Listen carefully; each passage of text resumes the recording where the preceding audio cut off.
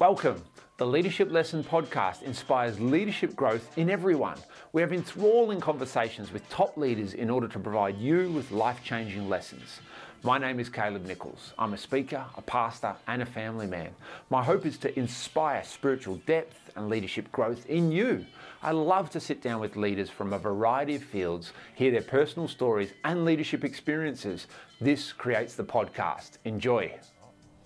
Well, I've got Darwin Wilshk with me today. This is going to be really fun, Dal. We're going to talk about intimacy in marriage or in relationships, and a bit about sex, a bit about communication, a little bit about that marriage kind of stuff. So tell us a bit about you, Dal. You've been married for a while. I have, yeah. I've been married to my husband, Chris, for, it's actually 30 years next month, which is, unbelievable.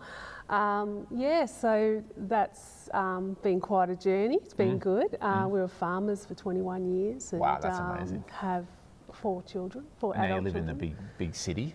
We do. Big city of Frankston. So very different. It's very different, yes. Yeah, it's been a nice change though. It's been good. And you've got 4 kids, and they're the same gender order as my kids. Yeah. I've just had my 4th. Yes. And they're the same. So you're going to be able to help me a lot, and especially your son Denzel is going to be able to help my one son among 3 daughters. Right. Yeah. Jedediah. They need to get together, and Denz could give him some pep talks, I'm sure. 3 sisters all around you, full on. Oh my gosh, yeah, a lot of fun. It's great. And Dal does a bunch of stuff with us here at the church, which is great, and a bit of life coaching, working with married couples. What's that like, working with married couples, counselling? How do you find that? Yeah, it's been it's definitely a challenging role. So I've been coaching for probably, I guess, 5 or 6 years, and I think generally I've always had a bit of an interest in the area, and started to work with relationships and marriages. Of course, the more you go into that, the more you realise you don't know. And it's like anything in life, isn't it? Totally, it really is. And that's been just a beautiful journey that I've really enjoyed it. It's been incredibly challenging. Quite painful sometimes, being quite involved intimately in some couples at some really painful, times in their life, but also very kind of honoured place, really, to be in that place. So you'd know. And I do a lot of that as well with counselling and couples, and also a lot of work with pre-married or pre-living together couples, as you've done a bit. We've helped some couples together a bit, and that's really interesting too, especially when they're young adults, or maybe it's even their first serious relationship, and they're walking that path of how the intimacy usually starts with friendship and conversations, and it builds into love and romance. And it's what would you say is the greatest challenge as you sit with couples and hear about their struggles and try and help them a bit? Like, is there things that tend to pop up regularly? I think they end up becoming in a place of pain, and a past pain enters their relationship. They haven't been able to resolve issues, so the blame game starts to come in, and so it becomes a lot of defensiveness, really, which flows into criticism. Why is that? Why are we so defensive? Like, we go, like a young man goes out, so do all this effort to sweep a woman off her feet, and they fall in love, and then they end up a few years later blaming each other and criticising, and like what happens there, Dal? Yeah, it's you do wonder what happened actually. Like, I think sometimes people they simplify it too quickly into like, we fell out of love. Absolutely. It's like, really? So you were in love and then you just fell out, and it's not that, is it? It isn't that. Although, at the early stages of a relationship, it's that very illuminated sort of time, and it's so basically everything that the other person does is wonderful. We never can see their faults. We don't see any of that, because we want this relationship to work. We want to make it the one, because it's we're putting a lot of hope in it. So that's true. Yeah. So you're saying that the effort stops? Yeah, I think or the mystery disappears. Exactly. The mystery, the familiarity starts to set in. We start to get a bit tired of the habits that come in. And I think that's a really big issue, is the familiarity is the thing that really, you know, we get lazy. We sort of get discontent, you know, we get tired of, you know, the things that they do when we whinge, but then we don't ask if they change even, you know, we just whinge that they don't. You know, so communication becomes poorer, I think, you know, that like the defensive language, the blaming starts to come in, the withdrawing and withholding of love is a really big part of it too, which, you know, that's real trouble then when, you know, that withholding and, you know, this is where the sexuality comes in, the sex, the withholding of intimacy starts to pull apart because, you know, parts of us want to punish in some way or, So would you say then that the sexual side of a marriage or relationship is somewhat of a barometer for how the relationship's going? Yeah, I would definitely say that. Okay. Absolutely. So how does that work? Talk us through that a bit. What have you seen? Well, what do you know? I think, you know, it's such a fallacy to think that we go, well, we don't have sex, but our marriage is fine. Okay, yeah. And that's, show me, how is that fine? You know, what's really going under the surface for the guy? You know, women can be happily go without sex. You know, they move along through life, got the children, and can happily sit in that place. Men, on the other hand, can't as much. And I testify to that. it's tough. And so to live in this space where we think, well, marriage isn't important, but we have a great relationship. Sorry, sex isn't important, but we have a great marriage. I doubt that that's really So why is sex important then outside of procreation? Yeah. This is the obvious, like, have sex to have children, and that's often a big part of a relationship. Yeah. But that's also very, you know, you only have to have sex successfully once to get a true. child. It's true. But so why is it important beyond that? Like, I think sometimes we understand it more from the maybe the erotic kind of like fun adventure, you know, experience side of things. But like, you know, a marriage isn't often like that, you know, because you're talking decades. Exactly. You're talking, you know, so why is it important in just a normal rhythm of a marriage? Sex is that deep place of connection. It's really connecting together. It's very spiritual. It's, you know, I heard the Jews talk about it as the Shekinah. It's the place where God dwells. Even you know, that's how important it is in the Jewish culture. And why isn't it as important in our culture that it's a dwelling place? It's a deep place of connection and of actually being able to cast everything aside and say, you're important to me. You know, this is who I want to spend my life with, and we're going to connect together in this way. And to be able to let go of your own issues and problems and, you know, in a selfless act, be able to give to the other is, you know, quite powerful and only going to enrich the marriage, the relationship. So you're saying there that there's a lot more implied than maybe people see on the surface with sex. So it's not. So maybe we're a bit shallow in our approach. We look at it more as the physical thing, but in a marriage, in a healthy marriage, or as far as intimacy goes, it's actually saying a lot more.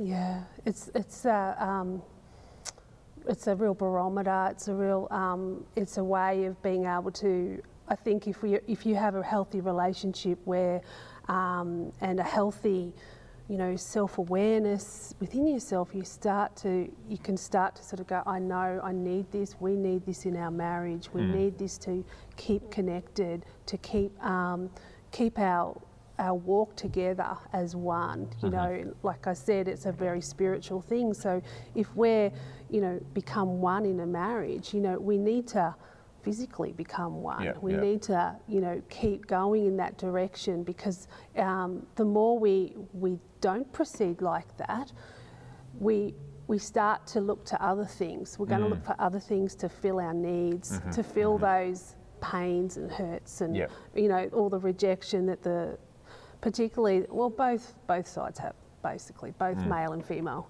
will suffer rejection massively. And that's the thing too, is that relationships, marriages, it's so deeply personal. And, you know, with, I know with couples I've talked with, and, you know, they're not Christian, they're not, you know, they don't have all sorts of backgrounds. And, you know, and every male would say, it's not just the sex. It's not just the sex. It is the intimacy that they crave, and that place of being, you know, really loved, really nurtured is really huge. Nurturing each other's, you know, just that love and affection towards each other, which is so vital. Yeah. So you said that maybe there's a little bit of difference in how male and female approach or understand it. Like, what do you see when you're counselling, or what do you see as the different approach? Yeah. The way women would see sex, So for women, you know, obviously at the start, there's always going to be that deep attraction, and there's a physical attraction towards the other sex, and the early parts of a relationship, whether it's you know, a partnership or a marriage, there's going to be a lot of physical interaction, a lot of sex going on. There's a lot of that because it's hormonal and it's exciting. As certainty, I would say, as certainty starts to really come into play with the relationship, it's a very big, important part of the way women function. They need a lot of certainty in their life.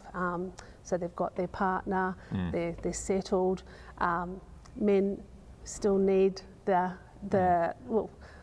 we'll still have a lot more of a higher sexual desire than women, and unfortunately miss out in that way, because women become settled in the certainty, in the day to day, and having the children. You know, you get tired, you're physically tired, you start to have like kids clambering all over you, the stresses of life, and that becomes all consuming. So the thought of having intimacy with your husband is just like the last thing on your mind. That's where the headache That's comes right. into it. Yeah, the headache. So can I venture into the female world a bit? I might get in trouble when my wife watches this, but so when the hey honey, I've got a headache, I can't, or I'm tired, I can't. So when we get to that, which kind of every relationship gets to, absolutely right? And the reason these things become, you know, a joke, because they're kind of iconic of you know, of reality, I suppose. So what's really going on for a woman at that point? Because you know, I'm sure in a decent marriage they want to have sex, not they don't want to. You know, why do they get to that point of like they don't want to very often, or they have a headache all the time, or, you know, is it just a sex drive thing? Is there more? It's, you know, we for women, physiologically, we have our sexual arousal, sexual desire in two parts of our body. So obviously, sexual arousals in the genitals, sexual desires in the head, and so it becomes harder to become sexually aroused when you move along in your relationship, because of the familiarity, because of, you know, the tiredness, fatigue. It just doesn't happen as quickly and as easily, because the thought of it. Doesn't. No, Okay. not for women. Not for women. Because there's more going on. Exactly. There's more responsibilities. Yeah. You're not 19 anymore. Yeah. Kind of like discovering yourself a bit. Yeah. Yes. So as responsibility increases, maybe it decreases the arousal. Yeah, and that initial formative part of the relationship, that is that very exciting, and it's that you want to capture the man as well, and so you know, your arousal's there to really cement something, and then that just sort of just fades away. And so I think that's the mistake too, is that women start thinking, well, I'm just not, you know, just not attracted, not feeling it, not attracted. So when we start to recognise that we actually, sexual desire is in our brain, very good, and that we can actually go, okay, I can make a choice here. Okay, that's great. You know, I can choose to turn toward my partner. I can choose to, you know, I don't overly feel like it, but when I choose and when I move toward the person, I will, you know, initiating it, and it comes. The arousal follows. Arousal follows. You know, we actually have to make a choice first and not just rely on our arousal. You're making it sound so simple. Well, I'm sure women are throwing things at their screens right now. Well, yeah. I Because, bet, yeah. you know, this is not good ammunition for men. Yeah, you know, yeah. I'm joking about it. But so many things in life are like that. You know, like my wife's a psychologist, Zoe, you know her, and she often, you know, people often struggle with motivation. Yes. And it's something you know, to get a job or to, you know, mental health and whatever. Yes. And but motivation is one of those things that doesn't happen until you start. Yes. Like you'll never be motivated. Yes. It's like the gym scenario. Yes. No one ever wakes up wanting to go to the gym really or exercise. Yes. But once you start, you're like, oh, I feel good. Yeah. And then you finish and you got the endorphins. You're like, man, Yeah. this is amazing. I'm going to get super fit. Yeah. I'm going to eat well tonight. Yeah. And so that's kind of what you're saying. You can Yeah. make a mental choice. Yeah. And then as you choose. Yes. And so for a woman then in that scenario, and obviously we're not trying to generalise that everyone is like exactly what we're saying, but generally this might be how it is. A woman in that scenario then is going to have to think more through mentally the big picture of the relationship and sex and intimacy in the relationship and focus less on I feel aroused, Exactly. I feel like I want to. Yeah. Okay. Exactly. Yeah. That's exactly right. And I think, you know, and men can be like that too, but really it is for, you know, as a woman, knowing what it is like, that it is that you have to be intentional. You have to live a life that you're prepared to constantly choose to turn toward, even when you don't feel like it. Yeah, I you love know, that. I was with a girlfriend a few months ago. We were out at a pub for lunch, and she came up behind me. She just laughed and laughed. There was a table of more mature women than me and her, probably in their 60s, and she just overheard one of them saying, yeah, sex is a bit like ironing. You don't look forward to it, but it's great when you get it done. So, and I just thought, yeah, well, you know, if it works for her, then. But it is true, like it. So a bit more like it can become a bit of a chore. It's just another thing. Yeah. Feed the family, Exactly. iron the clothes, have sex with my husband. Yes, yeah. That's really sad. Yeah, but it's good she does, so that's great.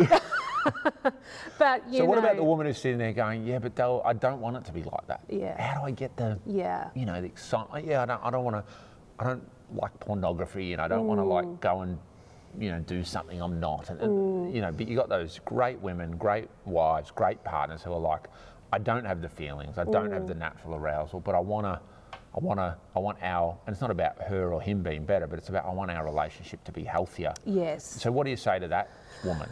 I think understanding around sensuality, like knowing that you can actually work on your sensuality and your senses, and you know, there's some, you know, I've probably read gallons of books, but just understanding your body and the way it works and why and your function, and understanding that you actually can do something about it, and you can actually start to do your own exercises. You can start to discover what are the senses that makes you feel sensual, what makes you feel like a woman, what makes you feel like you could really go into that place. And it's not always about what makes you feel sexual, but what makes you feel like you've got all your senses, you're in touch with yourself. And so when you become sensual, you will start to become, it's such a mindful thing of becoming aware of what that means, and then, well, if I become sensual, can I start to work towards becoming a sexual woman and start to recognise my sexuality and embrace it more than shun it away as something like, I just don't ever want to think about it. You know, who do you want to become? Do you want this relationship to be really good? You know, just this stale kind of relationship, and you know, the partner the eye starts to wander, and you know, other things start to come in place, and you know, the partner might choose to look at porn, or you know, pursue an extramarital affair, and all those sorts of things, which is really it's so tragic, because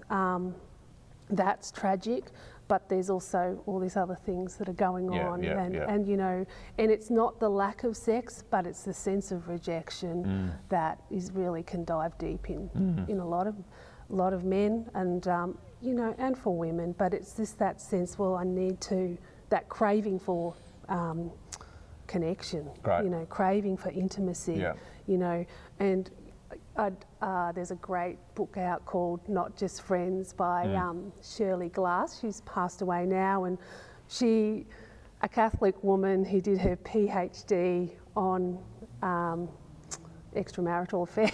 Oh, wow. At a Catholic university, but a fascinating book, and really she does a big deep dive in all that area, and just really it becomes around the need for intimacy, and that's what they're craving more and more. It's really, like, it's true when people say it's not really about the sex, but that craving for intimacy. I really like how you've been talking today about sex being a barometer, though, because then it is a measure of something. Yes. But then, like you're saying there, that it's not everything. Yes. So, like, and I think maybe sometimes relationships make it too much about sex. Yes. Or as you've mentioned, it's not enough about sex, in the sense that it just becomes a chore, it becomes a have to, or it becomes something we did when we were young. Yes. You know? Yeah. So tell me, before we move on, we've talked a bit about women. Well, like, where do men stuff up in this area? Like, where do men not help? Where do men, you know, misunderstand it? I'm a man. Yes. And, you know, I often don't like falling into the caricature of a man being, you know, stupid or whatever, because men aren't like that. They're very intelligent, whatever. But, you know, a problem that we do have to watch out as men, I have to watch out to, is not being stupid. Also, not just, you know, thinking through everything as a problem and a solution. And so approach sex as, it's not ideal, this is how I'm going to fix it. And my wife's opinion, I don't really understand it anyway, this is how we're going to fix it, do X. Like, that might be one example, but where do men miss it? Where do men misunderstand themselves when it comes to this, or maybe misunderstand their partner? A lot, I think a lot. There's a few things. There's what they believe about sex growing up, and this is for women as well, of course, but what their opinion of sex is. Have they watched a lot of pornography? You know, it's quite distorting. Very distorting of what sex is, when it's really so distorted. There's nothing the same. Well, nowadays, not to harp on about this, but it's just a great point, because nowadays you've got your first watch of pornography. I think average age is 10 or 11. Yeah, yeah. And a kid could have watched 5 or 6 years, 7 years of solid porn, hardcore porn, before they've even had a sexual encounter. Yeah. But they haven't even kissed anyone. Yeah. They've watched hardcore porn for 6 years. So, like, how can you come out of that and see sex in any kind of healthy, accurate way? Exactly. Like, you're already, like, so far behind the 8 ball. And really, there's there's been a lot of research in this, but, you know, all that porn, it's sexual abuse as well, and particularly men, but girls more and more, females watch porn as well, and they're really sexually abused, completely distorted in the way they view sex. Well, 90% of it, from what I hear, or statistically, is abusive or violent pornography. Yeah. You know, like it's abusive, strangling, whatever. It's just crazy. But anyway, back to our question. Yeah, so men, where do men stuff up? So I think... Enlighten me. Help me. You know, men, it's all about understanding. Do some research on where's that movie? What makes women... Oh, what do women want? What do women want? Oh, you know, I've never actually watched that. It's just come to mind. Well, actually work out and communication. Like, what does your wife enjoy? What do they need? You know, what will make this you know, great for both of, you know, both of you. And, you know, the thing for it has to be a team. It has to be a great self-awareness for both in choosing to be willing to go, no, we want this to be great. Yeah. We don't want this to be half-baked. You know, we're only 5 years in, we're only 10 years in marriage or whatever. Yeah. You know, what about 20, 30, 40 years of marriage? You know, do we want this to be something that is only going to grow and intensify, or are we just going to, you know, not understand what is going to be fully pleasurable and enjoyable for our partner? So I think there is a little bit of a lack of understanding because men just become aroused so quickly. There's no understanding of a woman functions very, very differently. And, you know, I think that if so men have almost oversimplified it. Yeah. It's like I can do it anytime, Exactly. anywhere kind of thing. Doesn't It is weird because, like I say to my wife, like, honestly, if I had the flu and was really sick, but you want to have sex, I'd probably be fine. Like, it's true. Like it's where, true. you know, it's just so different. So maybe men oversimplify it because of, I suppose, like anything in life, we project how we understand or how we feel, how we process onto someone else. Yes. And what you're saying is, well, women are so different. Yes. So ask some questions, learn. Learn. But then for the man and the woman, it's about understanding each other and approaching it as a team. Yes. And looking at the relationship as, or looking at sex and intimacy as an element of the relationship that can be worked on. I really like what you're saying there before when you were talking about women, even like approaching sex as something you can work on, you can improve, you can understand yourself, you can, as opposed to like, I think we've maybe misunderstood sex. This is just coming to mind as we're talking, as something that should be mysterious, unknown, untalked about. You know, why do we talk about other things, Dal, but sex is a bit taboo? Like, what is that? I don't know why. I was thinking about that this morning, is why is it left to be shamed upon or either really joked about? You know, I'll go in the car occasionally and one of my, you know, my teenagers flicked onto one of those other channels on the radio, and it's always joked about sex and innuendo and try to really make it fun and lighthearted and movies, just constantly. Yeah, don't want to talk about it because I think it's such a vulnerable place, and if it's not looking like we think it should, then you know something's wrong. Something's wrong with us, so we don't want to even talk about it. We so feel is it the vulnerability, about it. you think? I think it's deeply vulnerable. Very vulnerable. It was very personal.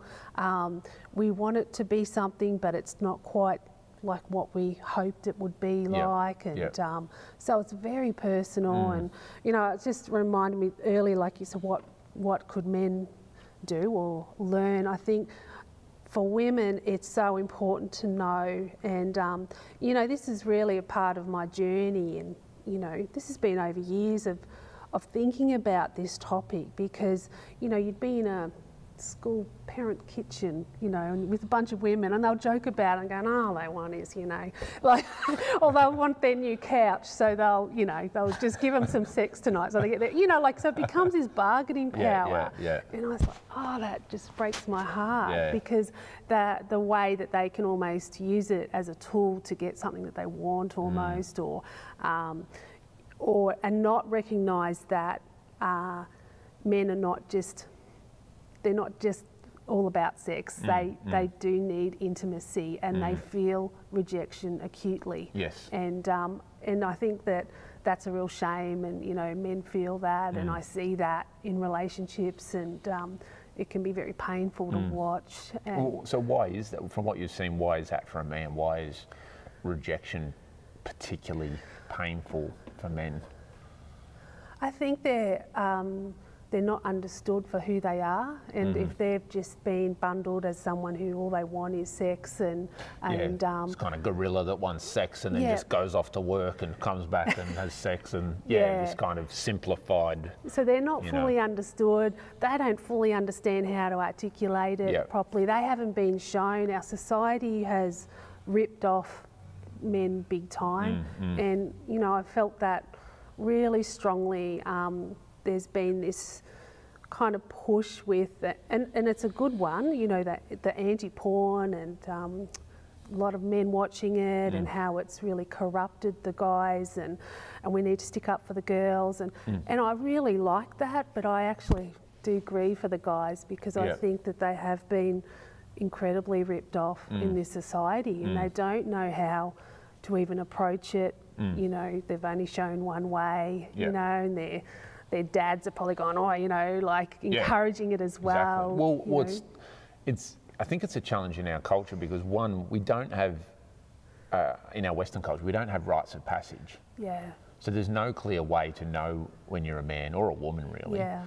And so the default for men does generally become sex. So through the footy club or through dad, it's kind of like, you know, having sex or conquering a woman in that sense, and being able to tell your mates about it, kind of becomes this difference between a boy and a man. Yes. And it's very hardwired. Yes. And I've spent all my life in soccer clubs and stuff like that. Definitely. It's so evident, it's there all the time, it's very vulgar, it's full on.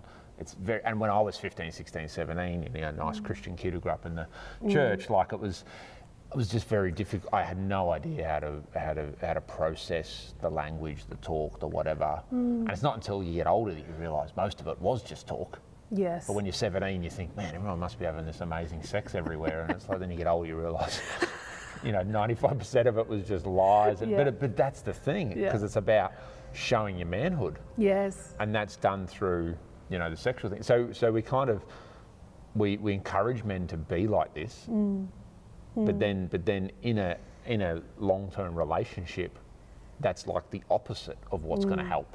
Yeah. Being the bravado man who's going to now conquer his wife, who's had 4 children, and have sex with her, so you can go tell your mates, like, that's not going to fly in a marriage. Yeah. You know, but that's what's being produced, and now that's not okay. Yes. You know, so it's like, you know, and I think the whole economy of sex is interesting, because it probably is similar to the point I'm making there. So we don't want men to be these gorillas that are all about sex and want them to be nice dads and husband or whatever.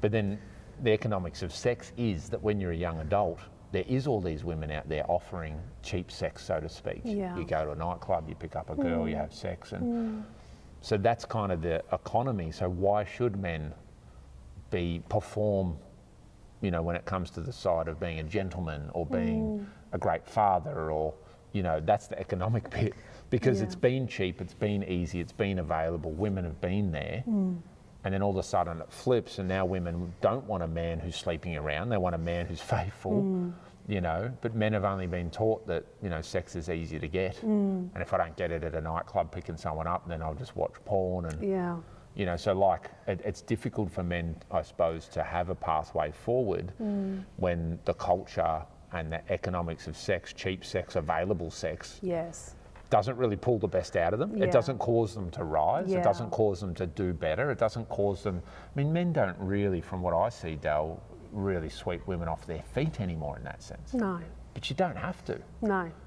You just go have sex, find a woman, play video games, do not much, and some woman will tolerate you, like for a time, I think.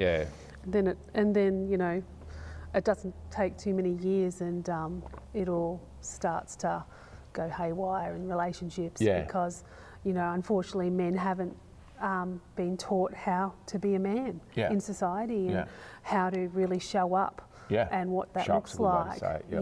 And you know, I've worked with a few young men in their mid to late 20s, and just their low self-esteem. You know, they hide away in their room, and they're on the gaming, and not prepared to show up in life and what that looks like. And you know, I show my clients a matrix of what self-esteem looks like, and you know, what happens when you show up, as opposed to when you hide away, and you know, and you're in fear, you're isolated, you know, you become depressed, you know, and they all recognise it, and it's the biggest slap in the face for them, because, and I say to them, I'm devastated. I'm devastated that you haven't been taught that, you know, this is what happens when you do show up, when you actually take on demanding things in life and the challenges in life.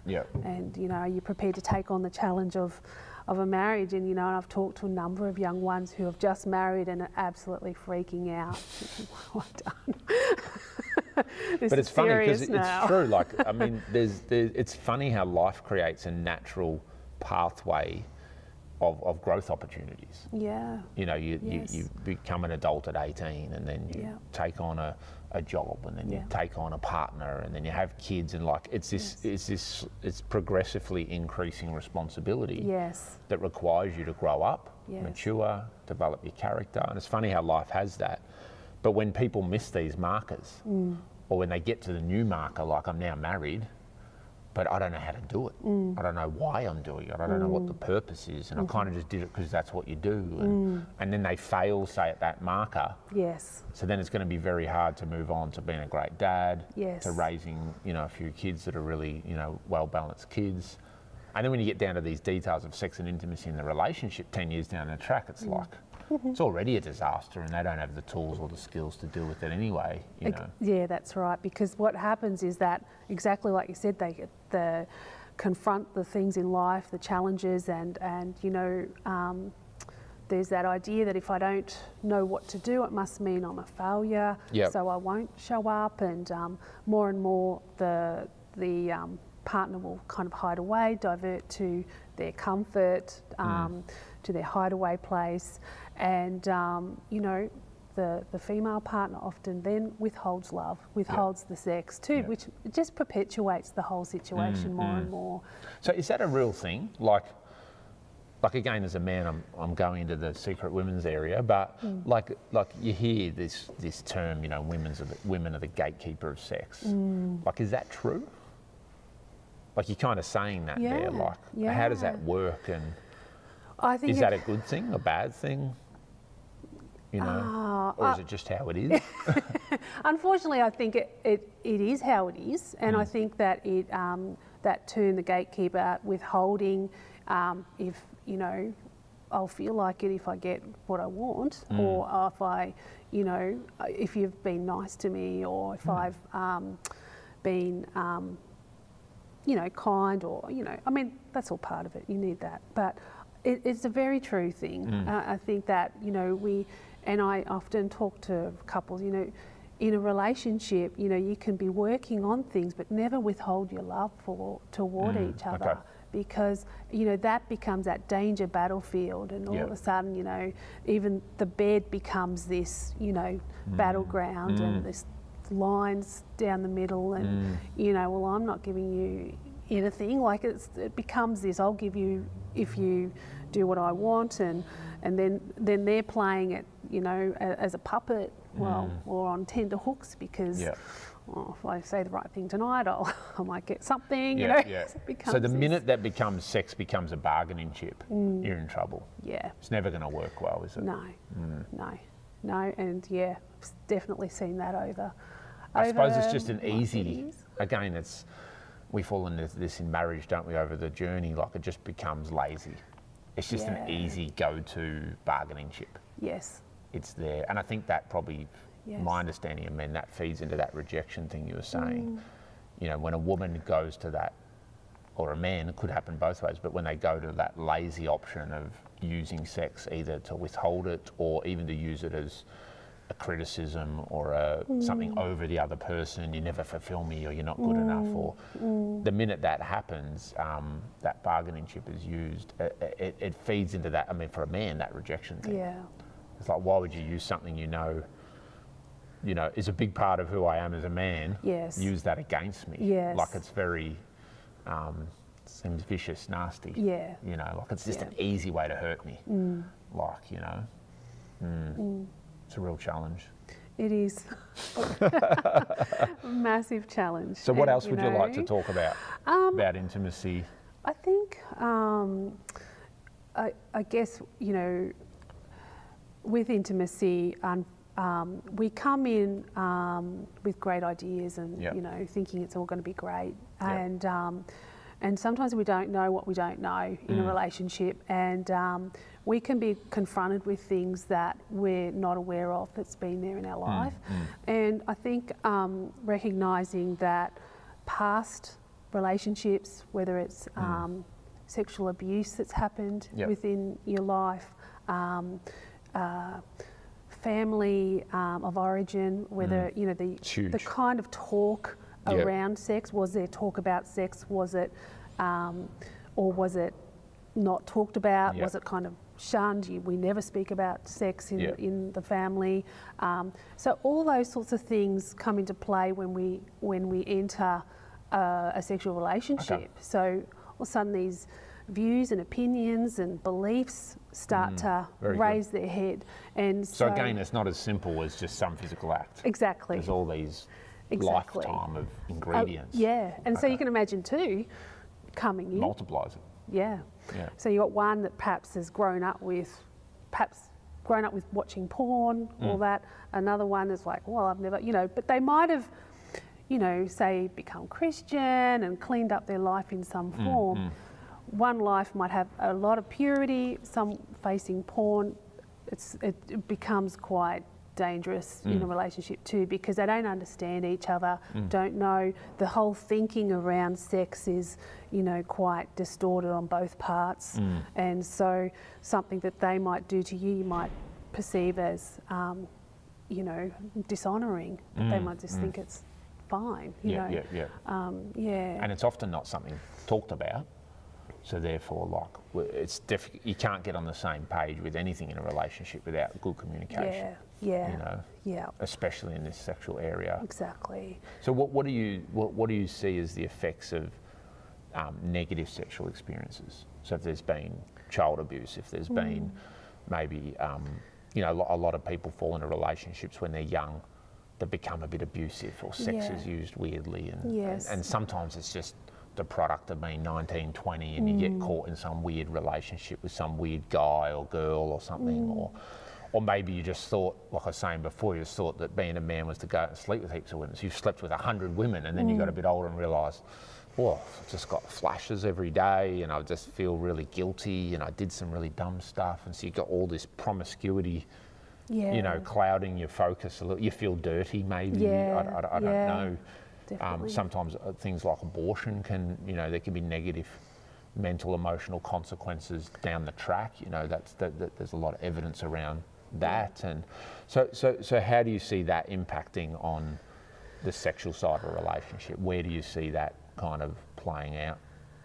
Yeah, well, all sorts of, what do we call it? I've got it written down here actually.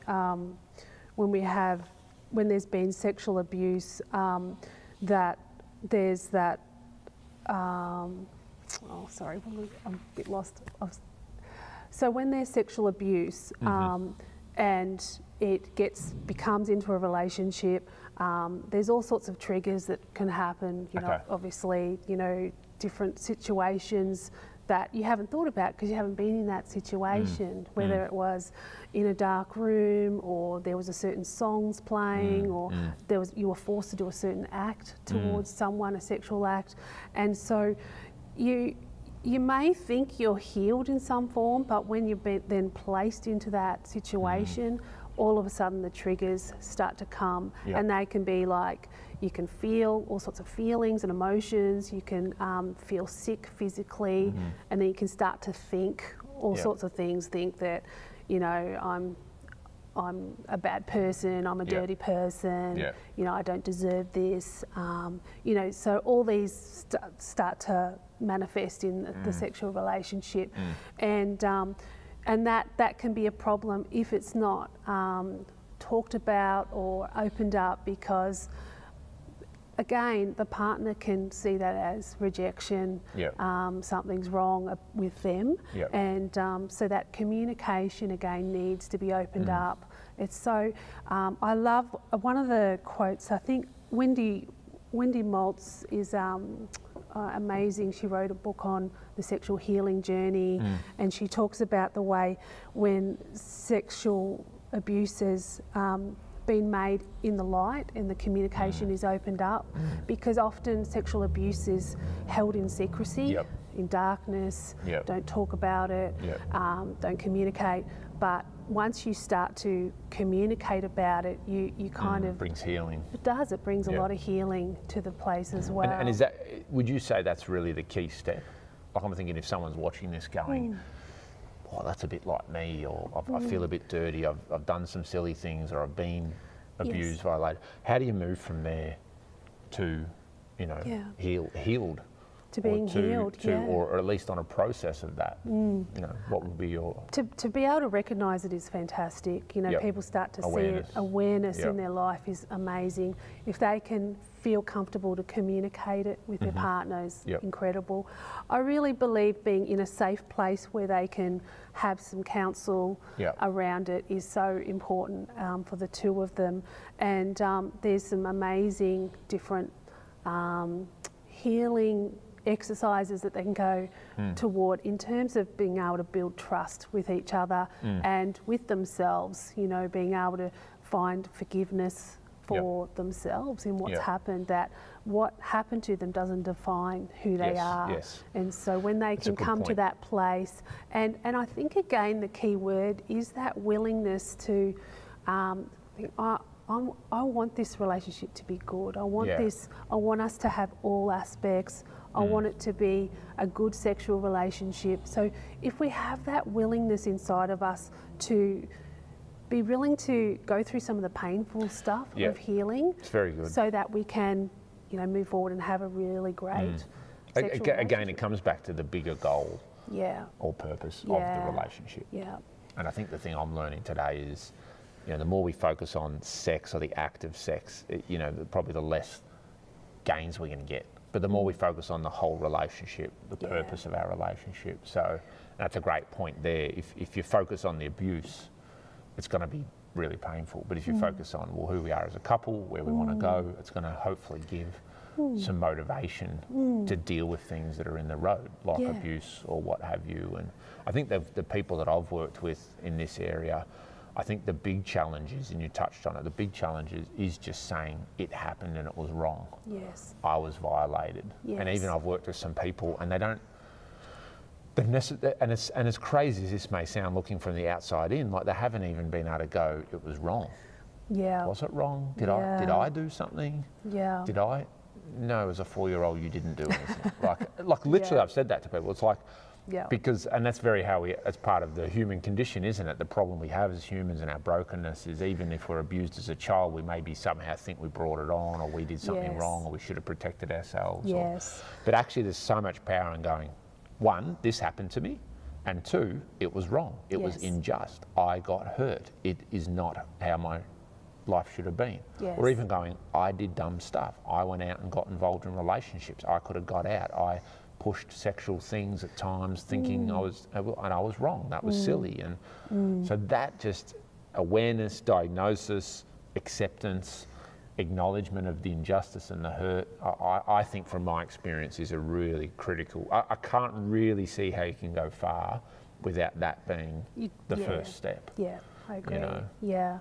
And again, it's that we do lack a lot of understanding around our sexuality and how we function and what we, you know, and that people feel bad because I actually enjoyed it because they were aroused, you know, and that's what happens with grooming. They become aroused and actually enjoy that sensation. And so then they think, well, there must be something wrong with me because I enjoyed it. And so, you know, to understand actually, well, this is the way we function, and that is grooming, and you were touched. Touch is so intimate, so powerful. And for them, and arousal comes no matter what, whether it's wrong or right. Exactly. Yeah. Okay. That's a great point.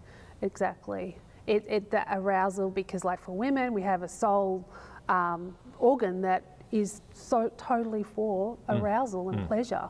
And so when that is stimulated, then it's going to be stimulated. And likewise for the guy. So unfortunately, there's that misunderstanding that therefore meant I enjoy it. Somehow I was to blame. And that's what, you know, perpetrators try to do. Well, you enjoyed it, didn't you? You know? That's horrible. So that understanding of how we function, I think, is so powerful. And to go on to that Windy Maltz has some wonderful exercises in very intimate, personal exercises of understanding your own sexuality, being able to build trust with each other in a relationship, that within an intimate relationship that they can trust their partner and that they can be trusted. So, you know, there's some great stuff out there, but it's so vital for, you know, the health of a relationship that those things are really spoken about. Yeah. So what does a good relationship look like, Dal? Like when you've seen a couple and you've gone, wow, that's, you know, obviously no couple's perfect and everyone's got it, but when you, well, what does that kind of look like? Maybe you could play that out for us, a bit of a scenario, like a healthy couple that can talk about the sexual side and do have wins in that area. Yeah, I don't see too many healthy ones. That's why they see you. No, that's good. Or even as just a picture for us, you know, people watching, listening, like, what might that look like in a simple terms, a healthy relationship with a healthy sexual side? I think going in, what, you know, again, what you want the relationship to look like, how you feel about the other person, what love means to you with that other person. I think it's important that you can start to then together move together as a team and discuss how you feel and have a, I think, is, you know, down to deep core values of, you know, we want a relationship that has good open communication, that we want to, when there's communication, there's no shame. Yes. You know, eradicate the shame that can start to cloud a relationship big time. And I think feeling like when you don't think all is well, to go to a third person, never feel like you can't not go to someone. And you know, I've been seeing a couple who they just want to keep the cogs oiled, so to speak. They just want to keep going, keep it moving, keep picking up on things that they need to work on. And the big thing again is that each person in the relationship is willing, is really willing. And John Gottman talks about speaking to each other with real fondness and admiration, and also that turning toward, you know, you're always falling forward, so to speak. So no matter what is going on, you will always choose to fall forward in your relationship. So people get stuck when they turn away. Exactly. And turning away, what does that look like? Well, you think about, you know, in a day, each conversation might cause you to turn away. Turn away, turn away. So what's going to happen by the end of the day? There's going to be no intimacy or not even any thoughts of that in that relationship. And so and this comes down to so much self-awareness, just an understanding of, if I do this, if I turn away, is that going to help my relationship? Or if I, you know, or is it going to, you know, push me away from it? If I move toward a relationship, is that going to, what's that going to do for me? You know, constantly choosing. It's laying down our own pride, our pride for being right, our pride of being frustrated at sometimes, you know, to lay it down. And like, my goodness, you know, that takes a lifetime. It does. You know, but if you're in it together, you know, and I love that. I mentioned John Gottman earlier. He's an amazing marriage psychologist, relationship psychologist in America, who's done, you know, decades and decades of study in the whole area. And he really talks about that, you know, that constantly, if we move toward each other, then with fondness and admiration and with giving things a priority in life, that sex is a priority in our relationship. And so you can really adjust to that. It's very good. And he talks about being able to recognise when your relationship isn't going well, to be able to just go, I said that wrong, you know, let's start again, you know, and that's a really self-aware couple. I think to be able to do those kind of things is critical, and then as the partner, to be able to not hold that over them. Yeah. Not bring that up later. Yes. Not say, hey, oh, last week you admitted that you didn't do it right. Yes. So again, it comes back to trust and being able to be vulnerable, confess mistakes, apologise, not have it held against you. And I think the challenge I see, because especially me, my friends, my age group, young kids, babies, primary school, it's just so busy, it's so full on, there's not a lot of space. Yeah. And often what has been a beautiful relationship and romantic or whatever is just overrun with children and school and sports, running kids around to gymnastics and whatever. Yeah. It's like there's not a lot of space, Yeah. literally, and it's not just a complaint. There's literally, plus you still got to work and you still got a mortgage and whatever. And I think that's where at those times you need to be try extra hard. Let things go. Yes. Don't hold things against each other. Cut each other some slack. But then on the flip side of that, make sure you do have times, even if you've got to put it in your diary, where you sit down, talk about your relationship, talk about the sexual side. It's not that there's not enough time to have those conversations, but when you're really busy with a young family, maybe you've got to schedule it with your wife next week. Yeah. As opposed to we're just going to organically have cups of tea and just sit out in the back porch for 3 hours and talk about stuff. It's probably not going to happen. So I think those things are really critical. Maybe as we finish off, something that I know was a great point you shared with me before we met today around relationships where they get to that point of familiarity and then that starts to breed contempt and you get into that. And I think a lot of relationships, and the reason I want to make sure we touch on it quickly is because I think a lot of relationships get stuck there. Yes. So maybe, how does that happen, first of all? How do you go from romance, love, all this awesome stuff, and then it ends up being, I don't even like you, and you're a pain, and you're disgusting, and how do we get there? Yeah, so the whole, the familiarity in a relationship when, those first couple of years of, high hormones and sex comes easy and everything, and, the rubber hits the road, those things start to get a bit annoying. We start to retreat, we start to just, we have a tired day and we're not geared up for the romantic date, we just want to watch the footy, and so lots of familiarity starts to come in. The person hasn't cleaned up like they said they would, and so they criticise them, well then you've done this, and so there's this defensiveness that comes along, and I love John Gottman. He's famously discovered the 4 horsemen, he calls it, so they're the 4 areas that are big predictors in when a relationship is not looking well and not looking healthy. Yep. And he would say a predictor of divorce even. Yeah, wow. So, and it's tough to look at because you start to go, whoa, well, I can see a bit of that in my relationship, Can you tell us the 4 things? Yeah, so he talks about criticism, verbally attacking personality or the character, criticising who the person is. Yep. They didn't do a good job, or that's pretty painful. You never do a good job. Exactly. You're always like this. Yeah, we get very into that generalised. Very absolute language. Yes. You are this. Yes. Yeah, it's very unhelpful. much. So you never talk to anyone else like that. Exactly. The person you want to have sex with, the person you want to live your life with, you start talking and you're always like this, and you never. It's just crazy. Yes, and so there's no, obviously the communication is broken down because there's no assertive communication. There's no, oh, you're looking a bit down today. What's going on? We're not in that space at all. It's all criticism. The defensiveness in our the next horseman is a defensiveness that comes along. We want to defend our place. Who we are. We victimise ourselves. We're self-protecting. Our partner might come to us about something we've done, but we'll deflect.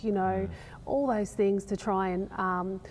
And so again, it's a lack of communication, and we're at war and at odds with each other. And that probably, for me, when I deal with couples, it's probably the number one thing. Yeah. That's always there once they get to hey, Pastor Kay, can you help us? Yeah. It's like they've just become 2 teams. They're meant to be one team. Yep. Or maybe they are one team still, they're on the same field, wearing the same uniforms. Yeah. But they're just arguing as if they're enemies. Yes. And it's this is the total opposite of what you want and this is the total opposite of how a team works. Exactly. You know, it's a civil war. Yeah. You know, you should be fighting for each other and watching each other's back, but you're fighting against each other. It's like never going to work. Like, and would you really want your partner to like lay down arms and surrender and you become the tyrant? Yeah. Like, Yeah. you don't want that anyway, do you? So, but that's kind of what you're asking for. Exactly. Like, let's fight until you like put up the white flag and I'll become the tyrant of the household and you be my slave. Like, and then we get cranky because like, oh, they're so weak, you know, and they're emasculated. yeah, you know. get the passiveness and that. Exactly. And that doesn't work either. Yeah, and which comes to the next one, which is actually stonewalling. It's one of the next 4 horsemen he talks about, you know, with withdrawing, avoiding conflict and going quiet. And this, John talks about this as being what predominantly it happens in men more than women. I was going to say, I've seen that a lot. Well, they just disappear. Yeah. I often use the word passive. Yeah. Just go passive, disappear. Yep. As if they're being helpful. I think they tell themselves the story that I'm being humble, I'm being gracious, I'm being patient, but it's like, no, you've just disappeared. Yeah. Like you're passive, you're not there. Yeah. You're not assertive, you're not talking up. Yeah. It's not okay. It's quite powerful when you can actually identify it with them, with the couple, what's going on. Because quite often the woman, the female, because this is, I don't want to just pick sides here, but often this is what happens. It's the female going, well, they just stonewall and they just walk away and then they stop talking to me and he won't talk for a day or so and they get all really angry with each other and everything and they're just shut down. I've got some advice for you. Just nag more. That will help. Many a man has come back to love and romance through a nagging wife. But I know for women, like, it's funny because maybe there's generalisation, but maybe they fall into the nagging thing a bit easier. Maybe men fall into the disappear, passive a bit easier. But it's just so counterintuitive to think that by nagging them, they're going to come running back. Isn't it funny, though, that there's actually a scripture in the Bible about women stop nagging because it's like a dripping tap? Even God had to comment on that one. Had it's to so kind obvious. of intervene and go, right, you know, just saying. It's a proverb. Yeah, isn't it? yeah. But, you know, that is a big one. And he even goes further to talk about what happens there is that it's psychological flooding that goes on. And for men, there's so much emotion and they don't know how to respond, that they just get flooded. That's why they withdraw. Okay. Yeah. So they're just like hit with, I don't know how to even cope here. Yep. And so it's a psychological, it's flooding, and it's actually physiological. Yes. And so I think when guys actually are told that, they're kind of a little bit relieved because it's like, it makes sense. Kind of making sense here. Yeah. And so for them, it's really about coming back or taking some space, come back, let's have a conversation now. Being aware. Again, it's lack of awareness in relationships. All these relationships are reactive.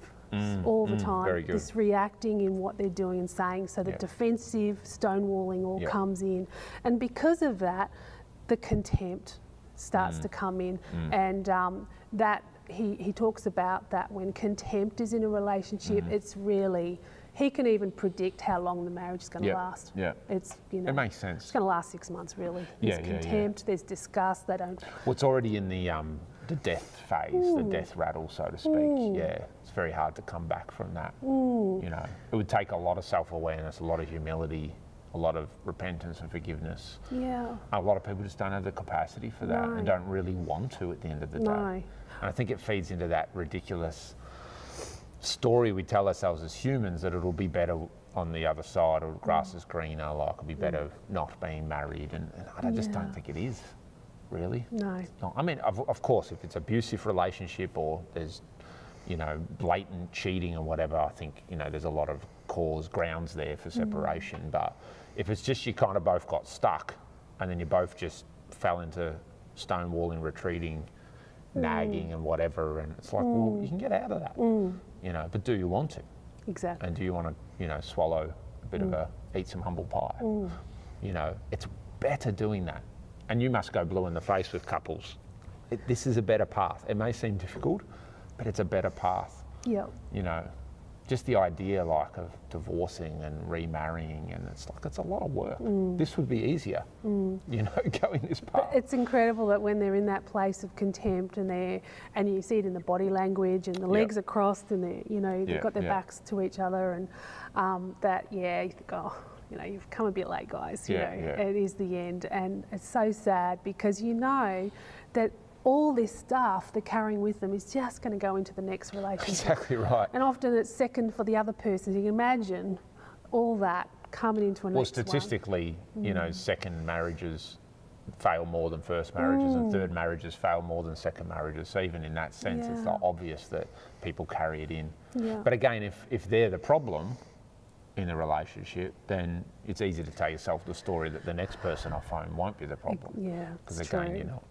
Look, it's been really good, Dal. I think we're going to have to do this again. Yeah, yeah. There's just so much. There is so much. But I really appreciate your vulnerability. It's not the easiest topic, and just talking about it. I just think that people are going to love this podcast, and it's going to be like, please, let's have more, let's have more. I think we should keep talking about it, and really appreciate your time. Well, thank you for asking me. It's something that I do see as really vital, it's vital for relationships.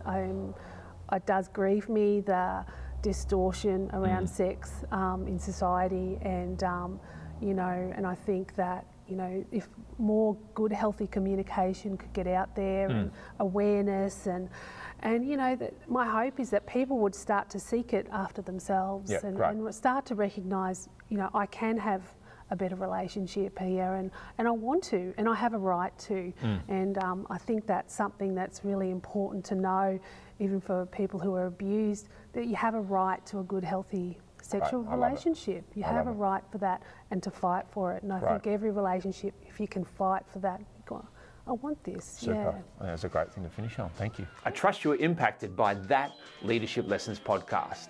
I would love to hear your thoughts about today's podcast. Please comment down below, and please review the podcast and share it with a friend. Doing this inspires us and helps others to find the podcast. See you next time.